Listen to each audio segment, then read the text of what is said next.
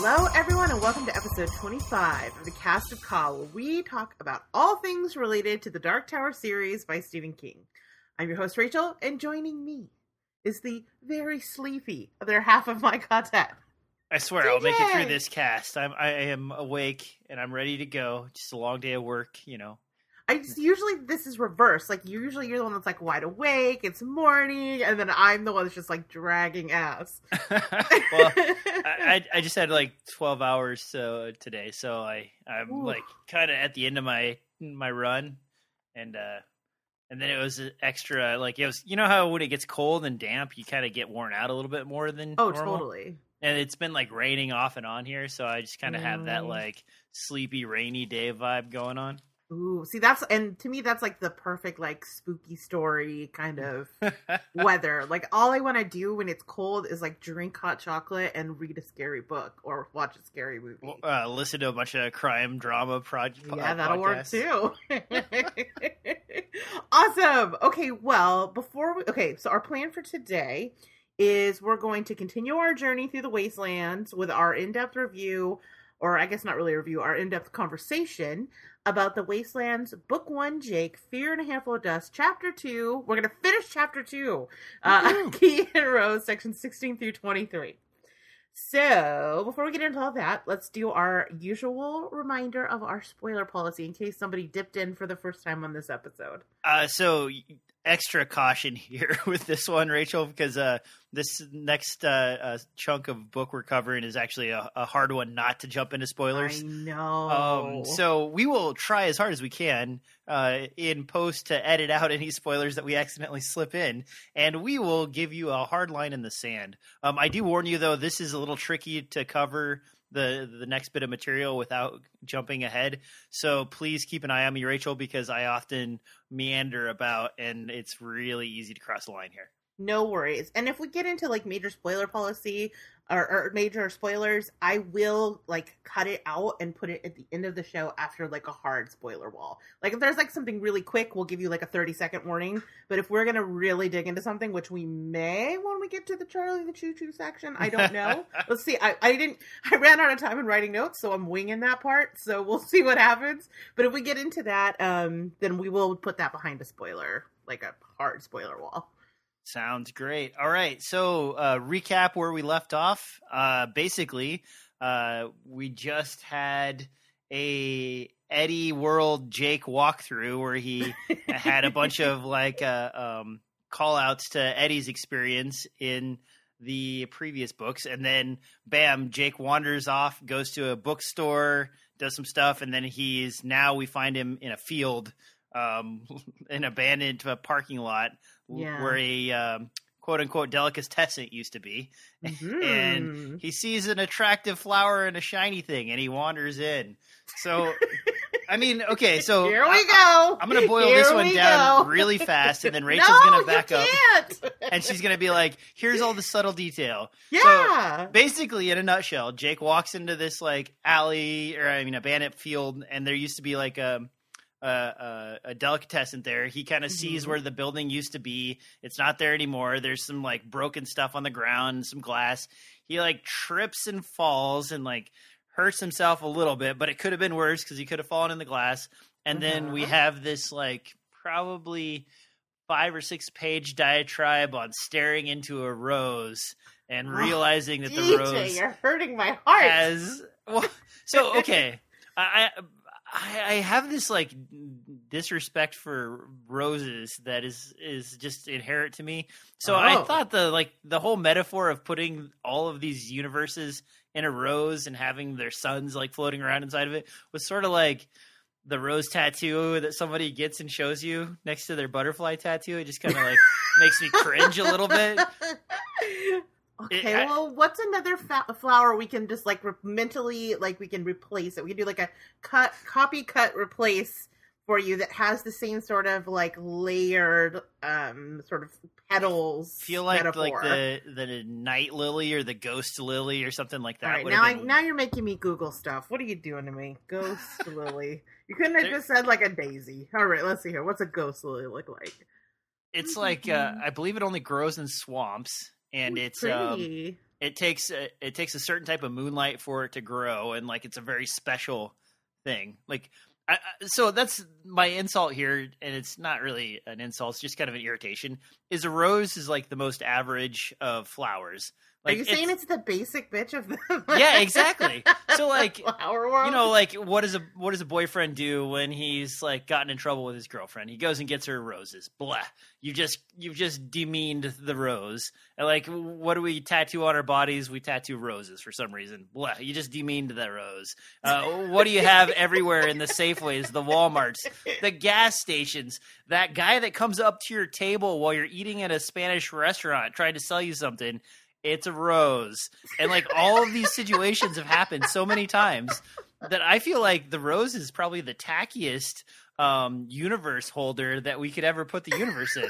Like, we are disrespecting the universe as a whole by using a rose as its vessel. I'm just, I know I've thought way too hard about this, but and that's what kind of irritates me about this little section. Like, I know it's super important, and like Jake finding this rose and then seeing the key, and there's a ton of foreshadowing here because of the, well, I don't want to spoil anything, but just the area that he's at, the particular location, the former building that we'll find out later he was at, and so on. This is all like really important, but then it's like you just walk through this beautiful ballroom, and the platter comes out from the waiter, and he's like, I'm going to serve you this great shit sandwich. And you're like, what? Why did you put a shit sandwich in the middle of this beautiful place? You know, this really interesting story.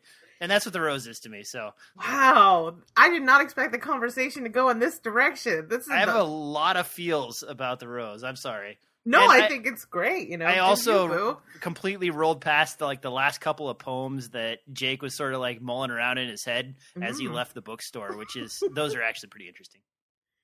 Well,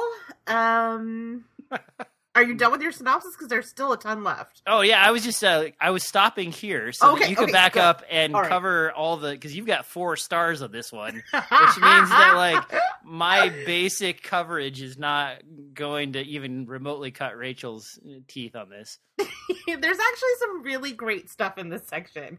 Yeah, we got to talk a little bit more in depth about this section, because there's like basically almost everything that happens in these last few sections, with the exception of maybe the argument that he has with his parents later on, like has pretty intense significance. Yeah. So like we can't rush through it. I understand that the rose was very distracting, but like let's just call it a different kind of flower. But it has to. The thing is that I think it has to have layers. Like it can't just be like a daisy or a lily, because they don't have the way that it blooms is sort of metaphorical about like the layers and layers of universes inside it. So I don't maybe know. An onion would have been a better choice, yes, and then we'll the universe is kind of a stinky onion. sandwich.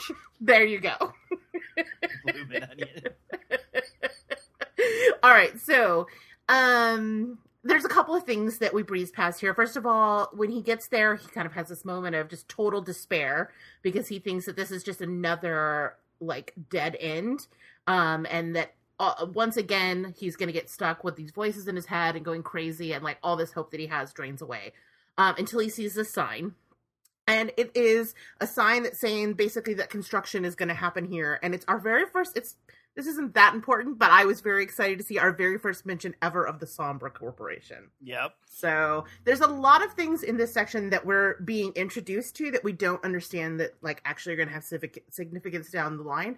So like, in the case of the Sombra thing, like I don't want to go too deep into it because we haven't really gone there yet. But like, I just want to flag that this is our first mention of it. Like pay attention for this moving forward. We also get our first mention of Bango Skank, which is someone that you put a comment on our Facebook page about. I know, when I saw that, I remembered it. And every time I've ever read that name, I think like that would be a great name for an album or a band. Yeah, like, so as a musician, DJ, make it happen. Can't you imagine like a trashy punk band called Bango Skank? I feel like it needs to be like a folk band based around Stephen King, right? That'd be pretty cool.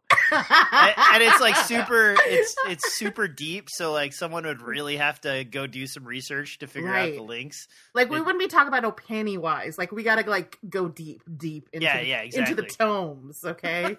Like we're talking, Tears of a Dragon, like deep, deep stuff.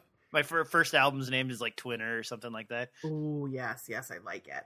Well, that actually is a perfect segue into Bango Skank. Now, you said you did some research about him. Yeah, so I was looking into him because the name appears throughout the Dark Tower series. Yeah, this is not really a spoiler because no, it doesn't have plot significance. No, he's just a graffiti artist, and like every once in a while, Stephen King will have a character like look at a fence or look at a sign or look at a wall or whatever, or look at a bathroom, and there'll be like a Bango Skank tag in there with like a little note or something jaunty or whatever. And so I tried to do some research to figure out what he was about, and basically there isn't anything on him really, other than he's just alluded to in these graffiti signs throughout the Dark Tower series. So I don't know honestly what his significance is, but when I read one of the graffiti tags he put in was something about the Crimson King. Yeah, and I was thinking of The Stand, and remember the like wacky like gyrocopter guy, or not gyrocopter? No, like the bomber, bomb bomb guy. Yeah, the bombity bomb guy. I'm sorry. I like the gyrocopter though. That is a remix. So the same guy that played the bombity bomb guy was a gyrocopter guy in like a post-apocalyptic world movie. I think it was like one of the Road Warriors or something. Is that? Or maybe they're just both Australian, and I'm like really bad at. What is his name? He was like Max Headroom too, right? Yeah, he was in Honey, I Shrunk the Kids, Max yes! Headroom. He's my God. He's that guy that you can never put your finger on, but he's like in a ton of stuff. His name's Matt Frewer. Okay, I wouldn't have got that. But I do love Max Headroom. That was a great one. Yes. Basically, like, as soon as you see this guy, you recognize him. Oh, yeah. And so I was kind of imagining him from the Stand of the movie as like also being a graffiti artist, because it just the line that he delivers in the one Bango Skank awaits the king, the voice I imagined when I read that was like the bombity bomb guy being like, I like it. That's good casting. So I don't know. And I probably spent too much time thinking about that and not enough time thinking about how I should like roses instead of not liking roses. Well, I have a little more context for him if you want to know. Yeah, lay it on me. What do you got? Okay, so like you, like right away I was like, Bango Skank. That like there was something in my lizard brain was like reminded me that I needed to look that up. So I also did some Googling and I found out a little bit more about this character. Like he's the unseen character that as we go through these books, like his name just keeps cropping up. And so like, I think there's a certain, like people try to figure out, like he's a very mysterious figure. Stephen King referred to him as a graffiti boogeyman, which I think is really spooky and cool. But the origin of the character actually began with the Talisman.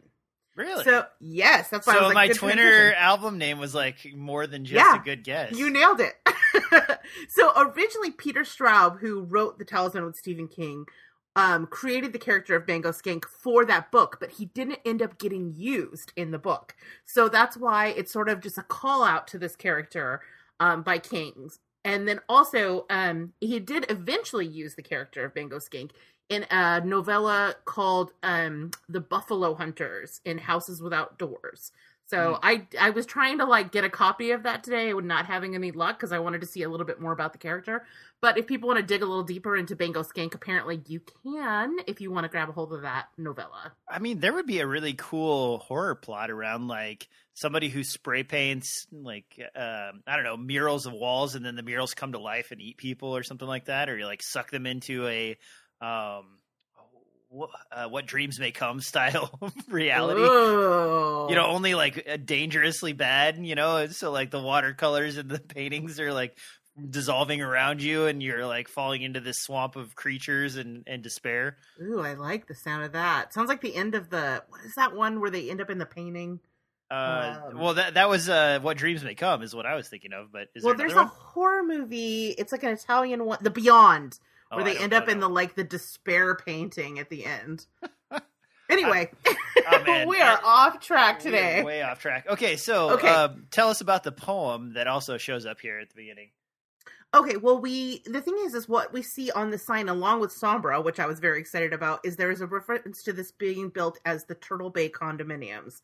And, like, right away that, like, even though as far as I know, Jake doesn't actually know that's that poem that we know, the one about the turtle of the enormous girth, like, that right away tells him he's in the right place. But then as he continues to look, that poem actually appears on the sign.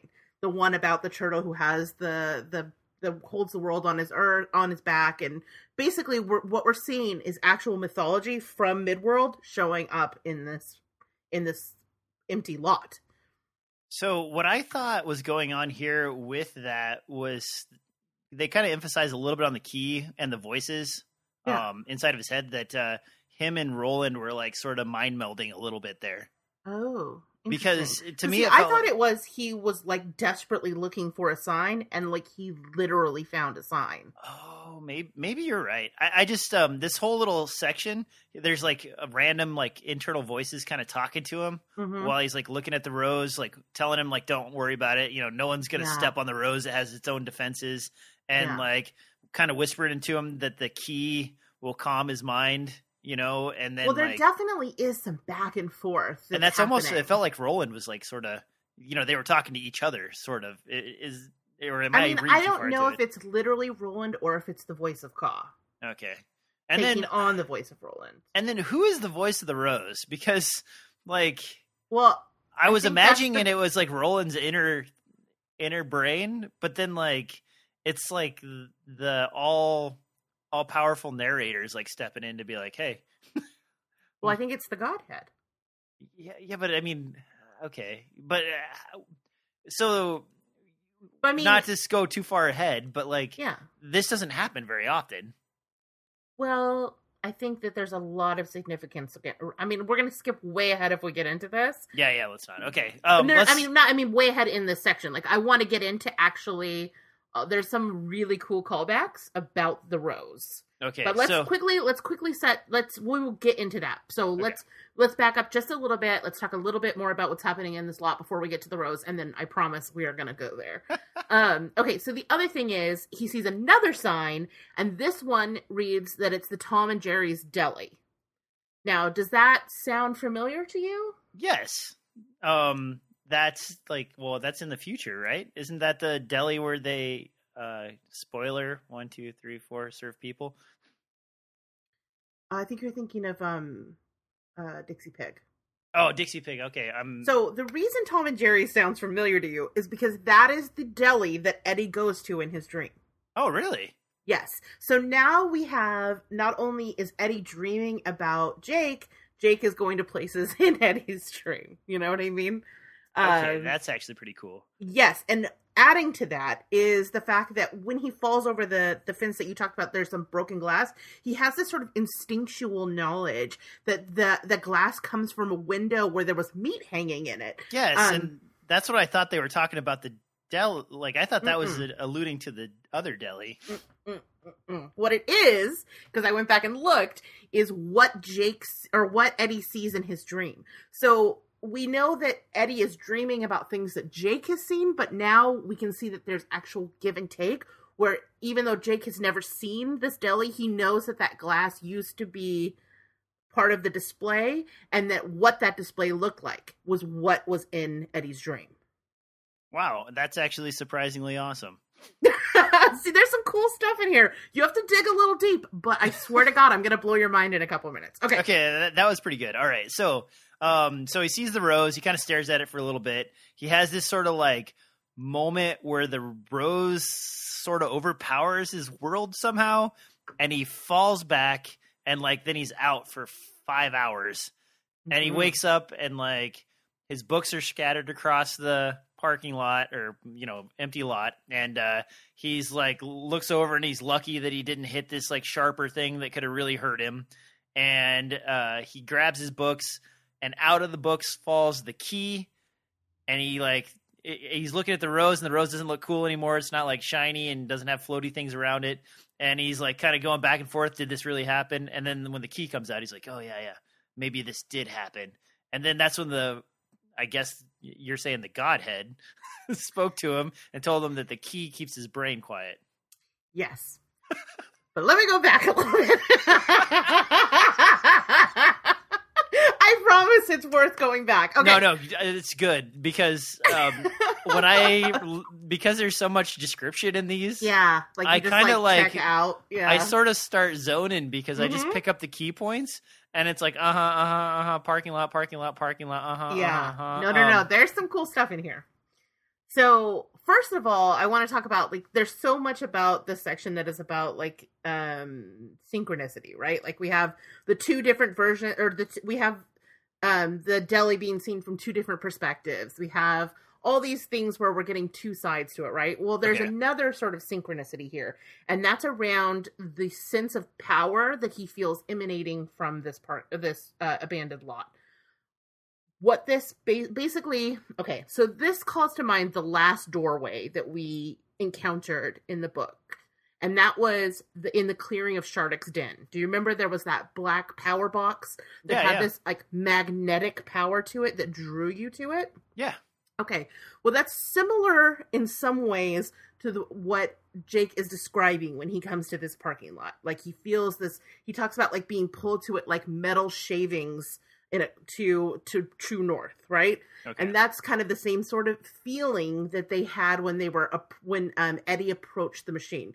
But that's kind of where the similarities end, and they become opposites, basically. So, so when Eddie approaches the box, he describes this sound of machinery rumbling and groaning on, and there's this like rough undertone to the sound, like a desperate thudding beneath the hum, like the arrhythmia of a diseased heart. So, and then when he presses his ear to it, he goes into that trance, you remember? And he talks about how like it is all as silent in the halls of the dead. Yeah, I do remember that.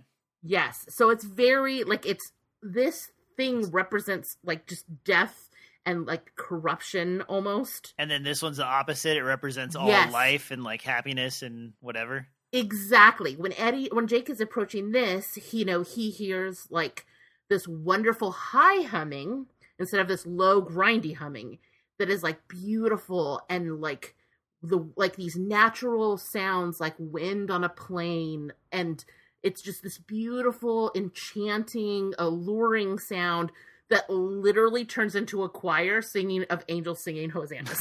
Yeah, it's like beautiful and harmonious versus this other machine, which is like, breaking down and just grinding of gears and like completely lacking in any sort of like magic or harmony. So then to take your metaphor like to the next level, as Eddie and Jake spiral around each other's internal dreams and each one is like representing the good and the dark, are you basically saying we have like a yin yang sort of thing? Because like Eddie's definitely the darker character of the two, and Jake's the lighter character of the two, and like the more innocent, whereas Eddie's the less, naked gunfight innocent. So I mean, between the two of them, like that actually plays well as almost like that's interesting. As because I didn't get the dream stuff that you got, and so as soon as you started telling me about the dreams touching like that, I almost visualized them as two, because they keep using raindrops and droplets as a metaphor, a description in these, and then you like think about two drops pushed together, and like that's Eddie and Jake, like basically forced into a little vial spinning around each other, and one is holding, or has the darkness in him, and one has the lightness in him, I guess. Interesting. But I mean, I hadn't thought about that. I went a different way, but that's really interesting. To me, it was more like I felt like he was drawing a distinction between the purity and harmony of a natural sort of doorway versus the dead, growling emptiness of the mechanical, unnatural one. Yeah, maybe. And that like it kind of gives us some insight into the people who created it, like, and how they basically break nature with these inventions and like ultimately lead to this cataclysmic event, whatever it was that made the world move on. So with that idea, hold that in your mind, and then think about this. So like the whole Ka is a balance, right? Yes. So I see what you're saying. So the balance is that if you have a certain amount of weight placed on one side of the scale, you must have an equal and opposite amount of weight placed on the other side of the scale. And your metaphors are actually like sort of those two thumbs on the scale. One being the darkness and mechanicalness of that, and the other one being the blooming nature and pollen and sunshine on the opposite side. And then the two characters that we're using to sort of describe these two things are through the eyes of a drug addict who's now a gunslinger, but has gone about that by many hardships and wrong turns. And then through the tumultuous life of a young person, like trying to find his way in the world and grow up to be a productive member of society, I guess. So like the two of them are they are like yin and yang. And then I guess that, the problem is like, how does that work with Roland and so on? Because, he's the ultimate gray area, right? Yeah. And that's where my entire two-side analogy falls apart, because there's a lot of middle. I get kind of almost like, I know these books are like heavily influenced by Tolkien, and so there's almost kind of like an industrial versus natural thing that's happening here. Okay. In my opinion. So science versus like mysticism. Specifically like industry versus mysticism, but also science, yeah. Unless alchemy is where that gets a little fuzzy, right? Yeah, because alchemy is mystic science. Mm-hmm. All right. See, so there's more here than you think, and there's still more to come. Let me see if there's anything else in this section before we move on. Okay, yeah. So obviously, you mentioned he finds the key. This is another one of the major connections that falls into place in this section. This one's probably the most obvious in the chapter, because we know, based on that like this key is a mirror to one that Eddie is currently carving over in Midworld, because of the detail of the special S shape at the end. And because there is a literal cry of triumph from the choir when he touches it. Nudge, nudge. Go ahead. No, you go ahead. Okay, so Jake wakes up, a little bit bloody. It's been 5 hours. He kind of comments on like how he's really lucky that no one stole his watch or any of his stuff while he was out. And like that maybe hints to the rose's protection. He has the internal voice and dialogue with the rose about it being fine, finds the key, and then he heads home. And he realizes that he's been gone for quite a while. And I gotta stop you again. I'm sorry. Again? Okay. This is the last time. Wait, no, is that true? Yes, this is the last time before he goes home. I promise. Okay, so let's talk about the Bloomin' Onion real quick before I move on. Okay, so this one's a little less obvious, but really cool.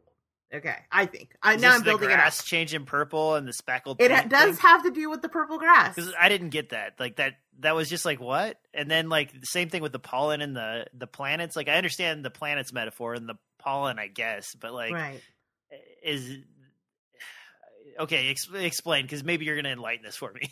Okay, cool. So basically, the other connection that falls into place in this, in order for us to explore this, we have to go back, all the way back. Back to the gunslinger.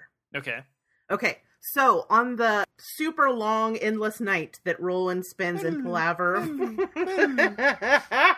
with Walter, Roland gets a vision. Do you remember this? I vaguely remember a vision, and I had some cockamamie idea about what it meant. Okay, cool. So in this palaver, Walter asks Roland to describe what he sees in the vision. And Roland describes, like, at first he kind of struggles to, and then he sort of, like, slowly unveils what he sees. And there are a couple details from what he sees that actually apply to the rose. First of all, he describes seeing this white, welcoming light. The same welcoming white light that has been drawing Jake to this place. Like, he keeps talking about, like, the feeling of yes, the feeling of white, the feeling of rightness. Mm-hmm. So that's the same thing. But what's even more interesting is that when Roland is describing this vision to Walter, he describes a single blade of grass. But one detail about the grass is a little different, and that it is a purple blade of grass. Really? Yes. So much like the grass that the rose is currently sitting in, in his vision, of the tower, he is looking at this purple blade of grass that then they describe being cut down, and how the corruption of that single blade of grass, like a worm of corruption, could seep through worlds and may have already begun to seep through worlds. And that is basically what made the world move on.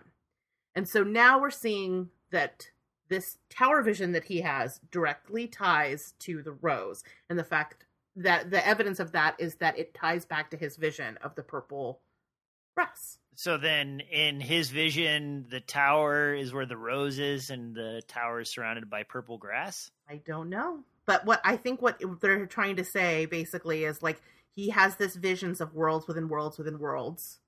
And then we see this rose that is full of all of the suns and all of the universes and all of everything is revealed to Jake while he's looking at this rose. So you can draw your own conclusions, but the point is, this has all been set up from that vision. Okay, I'll buy that. I'll bite off on that. I might have to go back and reread that little section. Yes. One more time, just so I can hold that little nugget of truth in my head while I continue on forward. Well, it's making me realize I really need to go back and, like, it's almost like dazzle camouflage. There's so much thrown at you in that section that, like, subtle details get lost. Like, I remembered the blade of grass, but things like it being purple didn't really feel like it had that much significance.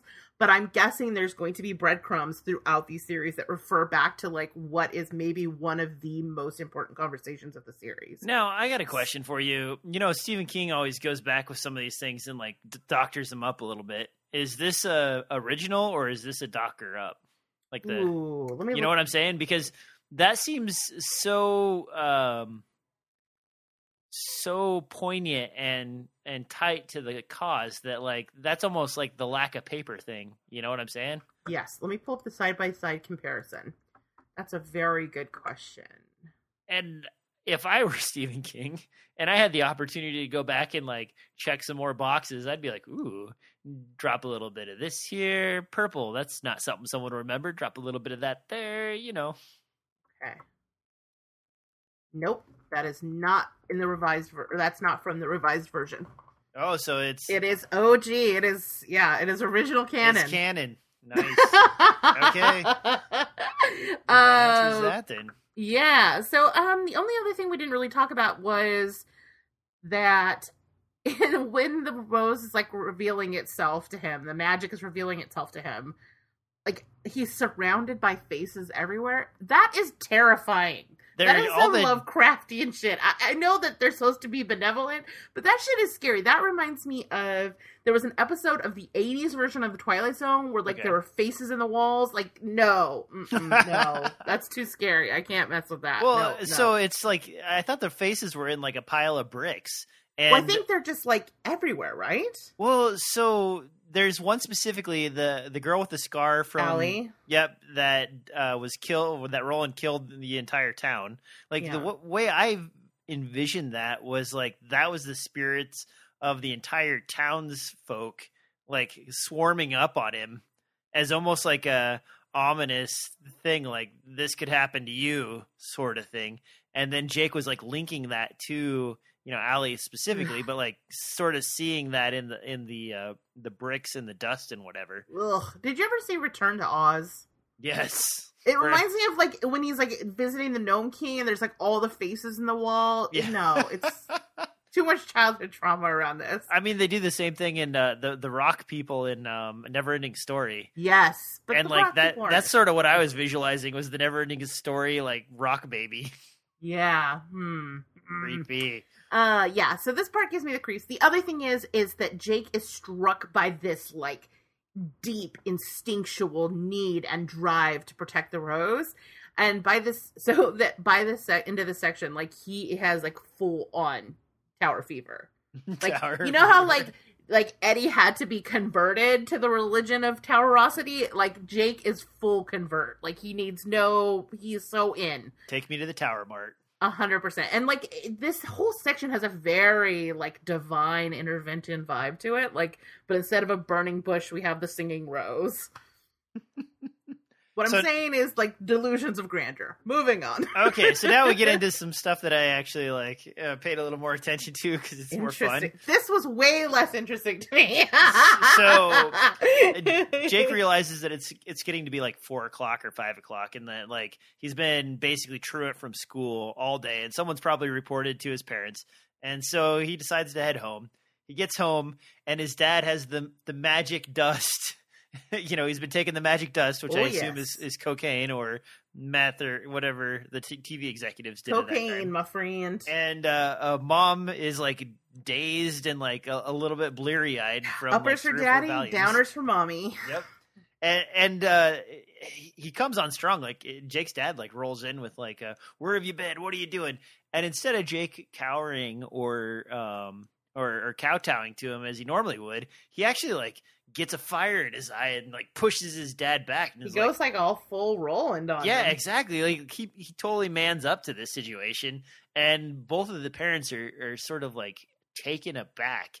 And there's this sort of dynamic shift right there from Jake being the passive, oppressed kid to almost like being the man. Mm-hmm. And he's also the only one with like a clear mind at this time, and he's able to retort back to his father and say, "Listen, I don't have anything to say to you right now. Why don't you go to bed and we'll talk about it in the morning?" That's a sassy 12-year-old. And that's like, damn. That's like when your little nephew or niece finally learns to say like, because I said so, and you're like, no, don't ever use that one on me. And so like Jake basically is like, push off, yo, and he like walks to his bedroom and like settles in. And at this point, his parents are kind of like bickering and arguing, and the nanny has stayed like a little bit later than her normal schedule. And Jake's like thinking internally, like, okay, his parents can't handle this sort of confrontation. This is the first time this has ever happened. They don't really know what to do, so they're not going to talk to me. They're going to send the nanny in. And then bam, the nanny rolls in with like a sandwich and cake and something to drink. And Jake's just kind of like giggling. And then they start having this dialogue. And it's funny because I never really thought about the perspective of the paid help taking care of someone else's kid until this dynamic sort of played out on the page. And it's interesting because she's like, look, you're right. Your parents basically told me to come in here and talk to you. You can tell me something if you want. You don't have to tell me anything if you don't want to. I don't care. I get paid for this, whatever. Right. And Jake's thinking like internally, he's thinking, well, you know what? She's closer to a friend than anybody else I can think of because like, she actually has some feelings for me and understands what my favorite things are. Like when she comes in, she doesn't come in with like something shitty. She gets him like his favorite bologna and cheese sandwich, which is like a strange thing to have your favorite, but whatever. And like he's excited about that. And so then they start kind of like talking, and Jake, even though this is like him supposed to kind of open it up to a friend, he still makes some crap up. So he's like, I had anxiety over this hard testing season, and then he basically plays like translator through her to his parents to say like, tell dad I'm sorry, and that I respect him, and tell mom I'm doing okay and this cut isn't bad. And those are the things that his parents just like arbitrarily wanted to hear and then have them go away. Hear that, and then they didn't actually want to care about it, and because they were forced to care about it, it turned this into a different situation. So then she comes back and like they're talking again, and when he mentions the fear of his test reports, she's like, "Oh, just a second," and she rolls out and brings back in his crazy man paper and like a note from his language teacher. I think it was French, right? Mm-hmm. Yeah, so it's his English. Well, his French teacher sends the nice note, and the English teacher writes the grade. Right? So yes. So the French teacher left him like a nice little note saying like, "We hope you're doing well. Like many kids get stressed out over this. You're a great kid. We look forward to seeing you back." And like Jake really gets like the feels about this, and then there's a little arrow at the bottom of the note that's like, flip me over. And he flips it over, and it's like a letter from his English teacher. Oh my God. And it's so great. Like, okay, so if you remember the note, it's like basically it's a repetitive "this is the truth" statement with visualizations of, trains and the tower and Roland and the gunslinger and so on. And the teacher just writes this like praising review of how he's taken what would normally be a childish and poorly put together style for someone his age, and has done the best she's ever seen. So much so that she'd like to have it published. And then as a side note at the end, she's like, just so you know, I think you left school because you were afraid that I wouldn't understand your greatness. That part killed me. And I understand your greatness completely, and I hope this puts your mind at ease. And you're just like, what? Wow. What? Wow. and Jake, like, he takes his paper and looks at this, and he just can't stop laughing. So, like, and he's laughing so hard that, like, people are coming in and out of the room. His dad comes in to, like, give him an apology. The nanny's just standing there, and, like, he's barely containing himself with the laughter as he, like, glances at this paper, breaks out laughing, and glances at the paper again.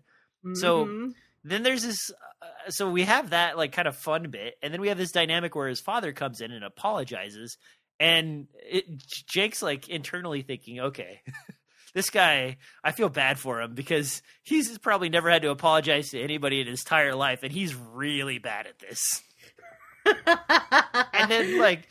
and then his mom comes in, and, like, it's the same thing. It's like she almost is really bad at expressing love for anything in her life, and so it's the same sort of, like, awkward, like, I know I'm supposed to pat you on the shoulder here thing, and then she walks out, and Jake the whole time is still, like, sort of focused in on his paper, and that that no one thought he was crazy, and so this whole scene, I mean, I've made it 3 times longer than the Rose scene, and I'm sorry, but it just like it touched all this stuff, and then, like, for him to, like, come out of this with an A+, and, like, everybody patting him on the shoulder and telling him how good a job he did, and for him to man up, it's like this is Jake going, he just beat the mini boss, and he's, like, leveled up to the next stage, Yes.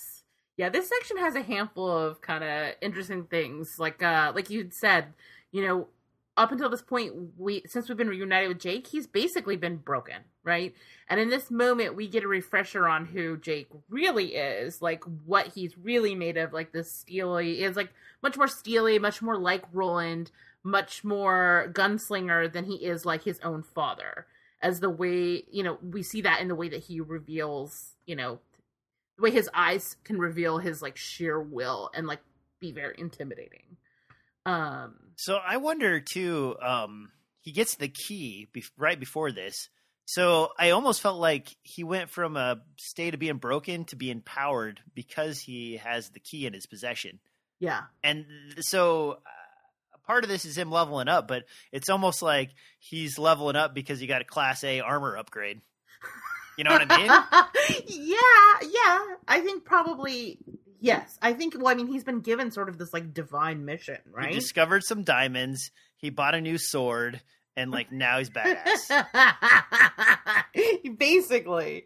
There's some interesting, like, kind of symbolism or metaphor or whatever you want to call it in the way that he, like, his father grabs at him and he, like, tears his jacket off, his, like, school blazer off. Just throws it out. It's like... And it's like, he's been trying to, like, hide behind this identity as, like, this perfect student, this kid, not normal, not going crazy, like, desperately trying to hold it together.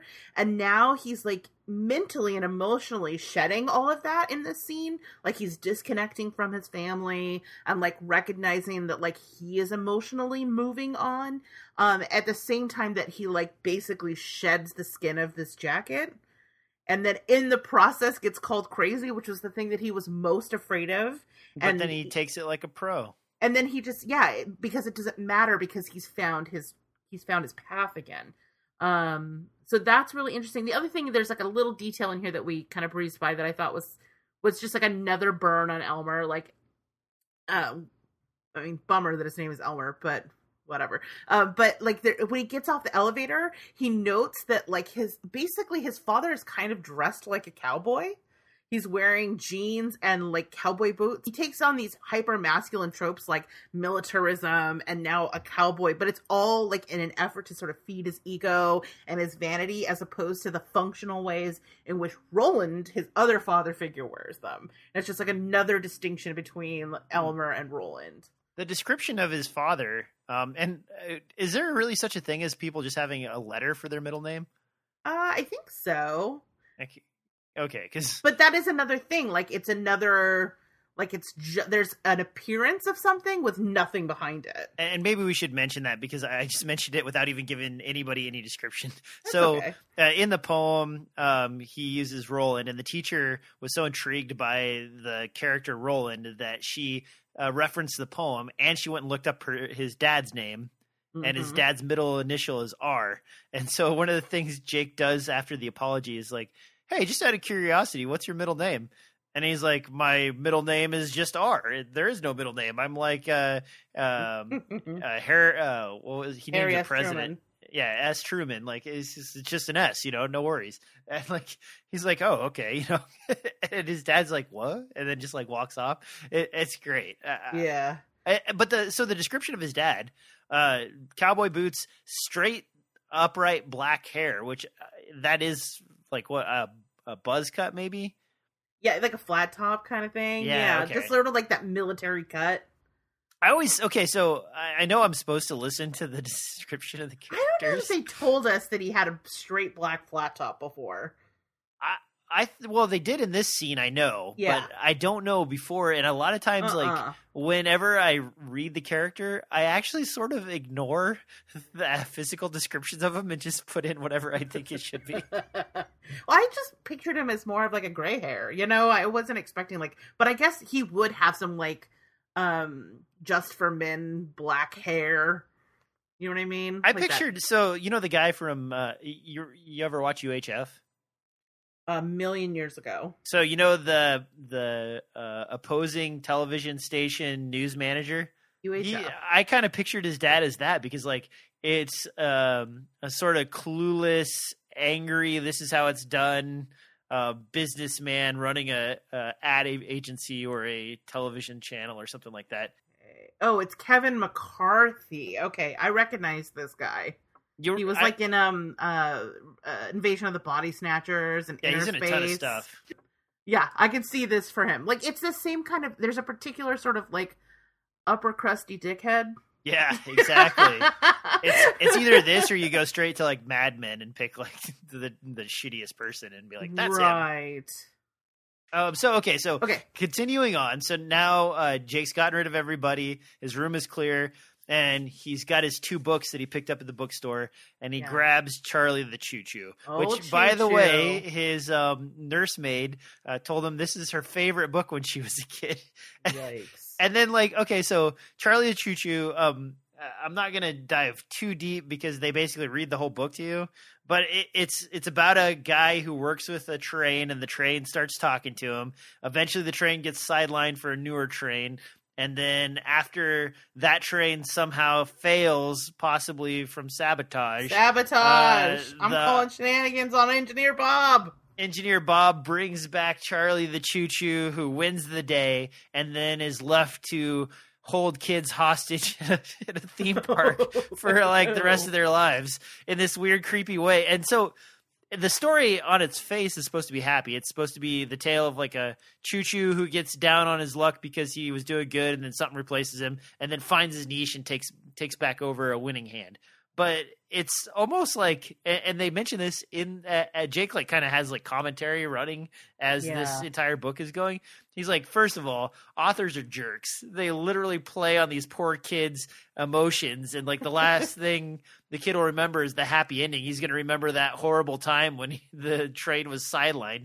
And then the train's like crying in a parking lot, where they park trains off in the distance. Right. and like contemplating death, which is really dark Crying, for a oily kid. tears. Yeah. And Jake's like, yeah, you cry your crocodile tears. It's it's like, whoa. And so it's like, have we? Okay, hold on. Spoiler alert, just in case. Okay. Has Blaine been mentioned yet anywhere? Well, he refers back to another train that is in his folder or Blaine, right? Yes. Yeah, and so in his like story, he mentions Blaine is a liar and that is the truth or something of that nature. All right, so he's talking about the train, and the train is like sad and crying and contemplating death in this parking lot. And instead of Jake being like, oh, that poor train, he's like, oh, crocodiles cry tears too. And like, this is kind of a reference back to the train in his story, Rachel. Yes, it is. And that's all I want to say about that. Yes. There's after he reads through it the first time, he goes ahead and like reads through it a second time and pulls out a handful of phrases that stand out to him. And there are some here that like right away I'm like, oh, Susanna, Midworld, all these things really land. But because we went through all this stuff with Eddie's dream, like I'm wondering how much of this we're going to refer back to and be like, oh, I thought I understood the significance of these things and I didn't. Like, I don't understand the part about like the first real friend he had since his wife died long ago in New York. Yeah, that's super weird and dark. Right? And like, why would you throw that in a kid's story? Yeah. The small, gruff voice. Like, I know these are all things that are going to matter. Mr. Martin, we know what that is. Yeah. But I feel like I want to just take a moment to be like, okay, let's pay attention to these lines. Because some of them, it feels like the same mix of things that were in the dream that made me think like, with my hubris, oh, I understand all of this. And only to go back and reflect on it and be like, oh, no, there was a lot of stuff here that I misinterpreted. And I feel like there's a good chance that same thing is happening with these things, that like King is taking a moment to not just like, yes, he technically highlights these, but like, I feel like King is being like, here you go, here's some breadcrumbs for you. Well, the darkest part of the Charlie the Choo Choo story is, right? What's that? The darkest part is actually like when the train is going really fast. And they're like, how can a train like this get enough coal to do that? And Bob like thinks internally, the train is feeding itself. Oh, God. And you're like, what? Also, what happened to the animals that were living in it? Exactly. Oh. Exactly. I like it. And so like when they like, that's a really strange and purposefully felt line to like drop in there. Little did he know the train is feeding itself, and it's like, what? What is it feeding itself? How is it getting this extra power? And then like almost to accent that, like when Charlie's like reward is to be sent to this children's place, they're like, Bob and Charlie don't say much and don't shine as bright as they used to, but those kids, they're smiling. And Jake's like, yeah, they look like they're in fear for their life and they're in a psychotic break, and it's like, whoa. So he's feeding on like the souls of the children. And that's the thing too. So Charlie's most epic and award-winning thing was like going to visit this guy's daughter. And then his power up is going to visit this guy's daughter. Have you seen the drawing that was from the first edition of the book of the Charlie the Choo Choo? No, is it creepy as all get out? It's super creepy. Let me find it for you, and I'll put it in the show notes for our listeners if you have not seen it. And I'm gonna send you Deej. They used it for the cover of the Charlie and the Choo Choo book, but it's not quite as creepy as the original that was in the book. So let me find that. Well, you're looking for that. One other thing I wanted to talk about really quick, and I actually blazed over this, and I probably shouldn't have. One last thing that Jake sort of thinks internally before he starts reading the Charlie the Choo Choo book is that like he basically loves his parents, but that there's a time for parents and there's a time for other things. And it's sort of like that's his last like severing. He's detaching. Yeah. Yep, exactly. He's like cutting the string that attaches him to what would otherwise be his normal life. Whoa. Yeah. Look at those kids. So yeah, in that picture, the kids like have a face that at first glance looks like it's almost of joy and happiness. But at a closer glance, you start to realize that like one kid's tearing at the hair of another kid, and the kid here is like almost like lost and like donkey honking in the corner, and like there's a Mad TV looking kid here next to a girl that's sort of screaming, and he's holding a hat that he's like so longingly looking at. It looks like a wizard's hat, and like all these kids, and then you have the conductor with his like push button hat, just being like, ah! Yeah, like look at Charlie's eyes. Oh my god, isn't he creepy? And those teeth, like there's so much gum in that teeth. Yeah, too much gum. Too much gum. Not enough. So it's actually really cool that Charlie the Choo Choo got broke down fully in the book, and like Jake is not having it. He knows this is just like a creepy bad dude. So after that, like Jake basically just lays down and has some trouble going to sleep, and then he can sort of feel the craziness that his like other personality or other versions of him like talking to him as he drifts off. That's it, right? So there is one last thing. So he does have the voices do. He's like finally going to bed, and he's so relieved. Everybody's out of his freaking room. But unfortunately, the voices come back. Which at first he's just filled with despair again. He wants to scream because he like had this sweet relief, but it occurs to him like maybe there's something he can do about it. So he goes and he gets the key out of his pants, and the minute he touches them, this sounds really bad. The voices go away. But and it's a huge relief, and he's able to go to sleep. But before he does, he instinctually kind of just says, like, tell him to touch the key, and the voices will go away. So, and who's he talking to? Right. Well, we've had a little bit of back and forth in this section where, like, we know that there is some sort of psychic connection between Eddie and Jake, and so presumably we're hoping that message may be finding its way through the Rose telegram and is going to make its way to Eddie.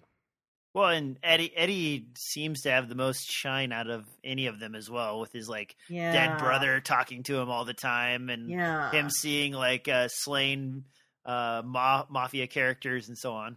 Yeah, and like keys that he needs to make, and fire, ghost keys, whatnot. So, yep. We are. So, what do you think overall of this chapter? So, I thought the beginning was boring, and I thought the end was great. And it sounds like you're the opposite. I mean, I didn't think any of it was boring. I felt like one half of the sections were like very deep, and the other one was like a little more like, then this happened. I mean, it's all leading towards something I really am looking forward to. So I don't dislike any of it. But I wasn't as like, ooh, connections being made in the later stuff. I stand 100% by all my Rose statements. And I challenge you listeners to find pictures of roses that are not tacky or inherently distasteful. Because roses suck. I had no idea how strongly you felt about roses. But I'm not buying it. I don't think so. What's your favorite flower, DJ? What's your favorite flower? Well, so it's sort of a nuisance flower, but one of my favorite is the trumpeter vine. So it's one of those vines that eats houses. Oh, but it's beautiful. The flowers they're basically shaped like really a trumpet. Pretty. And so like the juxtaposition of like this beautiful flower that's like on one side it's beautiful and on the other side it's eating your house and like crawling into your vents and destroying things is just like it's such a cool plant.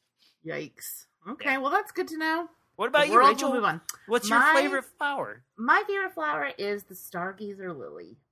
Ooh. They're like the big pink ones with the polka dots inside. Mm-hmm. I love pink and orange and green together. I just love them. And they smell so good. So, for next episode, we are going to be moving on to chapter 3. Finally. I know. It doesn't sound like a lot, but it actually, I mean, we've been through a lot. So this one we're going to be going. I think we're going to start doing bigger chunks because we got to get through this dang book. I want like we've got so many more to go. So 500 episodes later, right?